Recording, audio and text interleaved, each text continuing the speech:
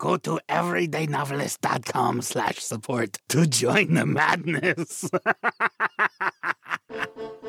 Welcome to The Everyday Novelist. My name is J. Daniel Sawyer, author of nearly 30 books, more than 30 short stories, and numerous articles and scripts and essays, coming to you from up in the crow's nest with my spyglass on this daily voyage through the dicey waters of business, craft, learning, and art in the writing life. Welcome to The Questions, episode 1041. Today we hear from Indiana Jim, who says, in Secrets of the Heinlein Juvenile, Chapter 18, you write about the protagonist making adult moral choices. You wrote, the moment of moral choice usually comes down less to a grim determination to do the right thing or to be a responsible adult than it does to the question, will I respect myself in the morning? This mechanic sets these books firmly apart from the naive idealism, flippant fait accompli, and or deep self-seriousness that characterizes so much other young adult fiction. And that's the end of the quote. Question continues. My mind immediately went to works like Harry Potter, The Hunger Games, or Twilight. Can you go a little deeper into specifically how modern YA fiction manifests the naive idealism, flippant fait accompli, and or deep self-seriousness, and how to avoid it? Okay, so for those of you who have not read the book or who have not read the Heinlein Juveniles, it's one of the weird things about these books and about actually some of the other young adult fiction of the time, westerns and that sort of thing. A lot of the times the moral choice comes down to the protagonist asking, which of the available choices can I respect myself for making? And that's really, really different than what you get in Harry Potter, The Hunger Games, and Twilight, and stuff like that. So let's take Harry Potter, for example. Harry Potter almost never makes a choice like that. There's a few moments in the Deathly Hallows where he has those kinds of moments. But most of the time it's, we must defeat evil. The world depends on us. We are the good people, so we will win, but we have to work really hard. That's naive idealism and deep self-seriousness at the same time. A fait accompli is acting out of a sense of destiny, which you also see in Harry Potter quite a bit. Mm-hmm. I am the chosen one. I can win. He is the only one that can defeat Voldemort because of the mark that Voldemort left killing his mom. Or something. Was that it? Yeah. In Harry Potter, Harry really never faces a moral choice, aside from, do I break the rules and fight evil, or do I stay at home in my room like Dumbledore has told me to? He simply doesn't. He is the instrument of destiny. In the Hunger Games, you don't have the naive idealism so much, but you do have the fait accompli. This is a fatalistic scenario. There's kind of moral choices, or at least there's moral regret wrapped up in, we have to kill some of our friends to survive the Hunger Games, but we want to save these people and that sort of thing. Do they at least eat I don't think so. I don't remember. They call it the Hunger Games, and there's no cannibalism? Not that I remember. In those cases, there's not a lot of idealism at all, but it is deeply self-serious, and it is the fait accompli. They're acting out a fatalistic scenario, and they're trying to do their best in impossible circumstances, but never, ever, as far as I can remember, and if it happens rarely, is the issue at stake related to the maturity of the main character.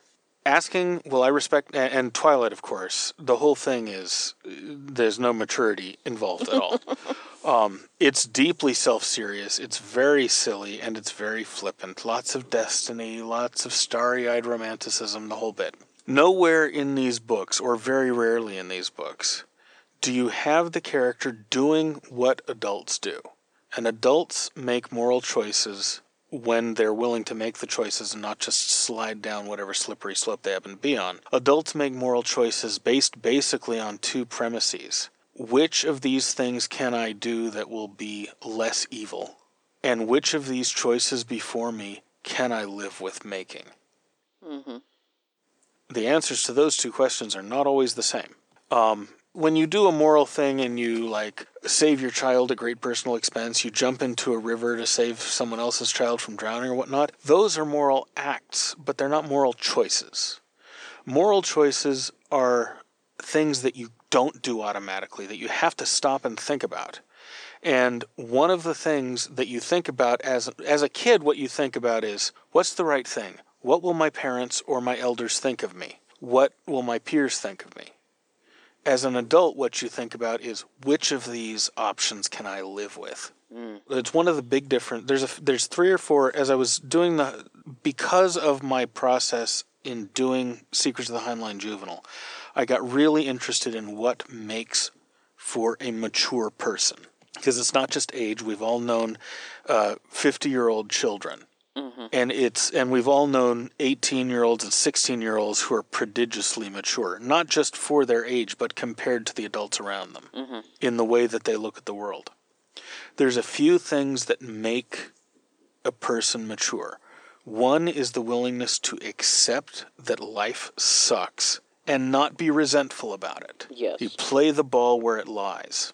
Another is that you internalize your value system and your locus of control. That means that your moral choices are centered around your self-respect, not your image in the eyes of others. Your image in the eyes of others can help guide you towards what your culture will consider correct behavior. But what your culture considers correct behavior, if that is a good guide to your choices, that will result in you acting morally, but it will not result in your making a moral choice. Because it's already the thing that your culture approves of, so exactly. How is that a choice? You're already aware of what it is. You don't have to wrestle with it. And the third big thing that makes a character or a person mature is accepting the perverse consequences for their actions, even when they did the right thing. Dietrich Bonhoeffer, the Lutheran minister, engaged in a plot to kill Hitler. That, in his view, was the right thing. That was the choice he could live with in the morning. He could not stand idly by and still respect himself. So he got involved in a conspiracy to assassinate Hitler, and he was caught. He was stuck in solitary confinement for several months, and then when it was clear that the Allies were going to roll through, surrender was imminent, one of Hitler's last acts of spite was to have Bonhoeffer executed about 48 hours before the Allies showed up. Bonhoeffer spent that time in prison in a book called Letters and Papers from Prison, writing his thoughts about the morality of what he had decided to do and about his attitude about his upcoming execution. And he accepted the execution as the cost of doing the right thing. That is maturity. An immature character will do the right thing, say, let's choose a trivial example. An immature character will break the speed limit on the way to save a friend who's about to commit suicide. And then he'll get a ticket from a speed camera, and he'll complain about it.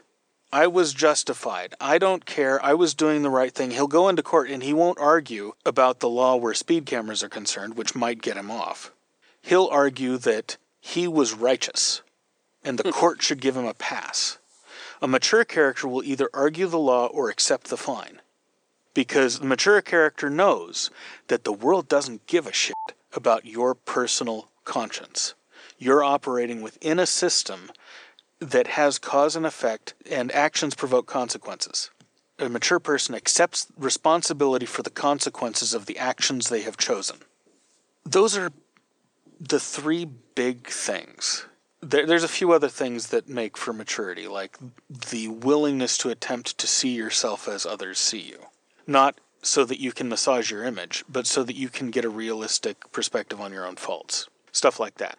But those 3 elements, as near as I can boil them down, are what make the difference between a mature person and an immature person. And one of the things with newer YA books is all of the characters, all of them, are desperately immature and never grow up. And it's one of the reasons I wrote Secrets of the Heinlein Juvenile. Because one of the reasons we need YA fiction is because it is not easy figuring out how to grow up. It's not easy figuring out how to be an adult, especially in a world that's populated with adult children.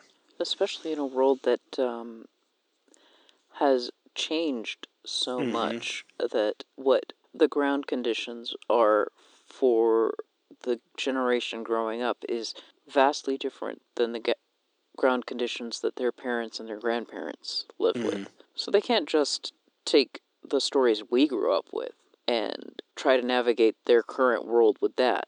At least from a standing start. I mean, it can help, but they face choices in a world that we didn't imagine, even in our craziest science fiction. Our craziest science fiction was either too optimistic or too pessimistic and not mundane enough. Yeah. So, yeah, that's what we got. Thank you for the question, Jim. And we'll see you tomorrow.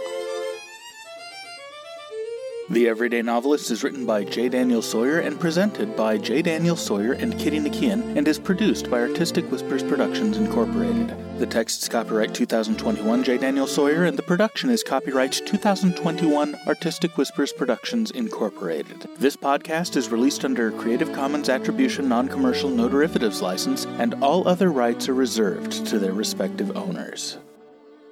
Join the conversation. Submit a question, leave a comment, or a creative death threat. Or find me at jdsawyeronminds.com or hit me at feedback@jdsawyer.net. We can't do it without you.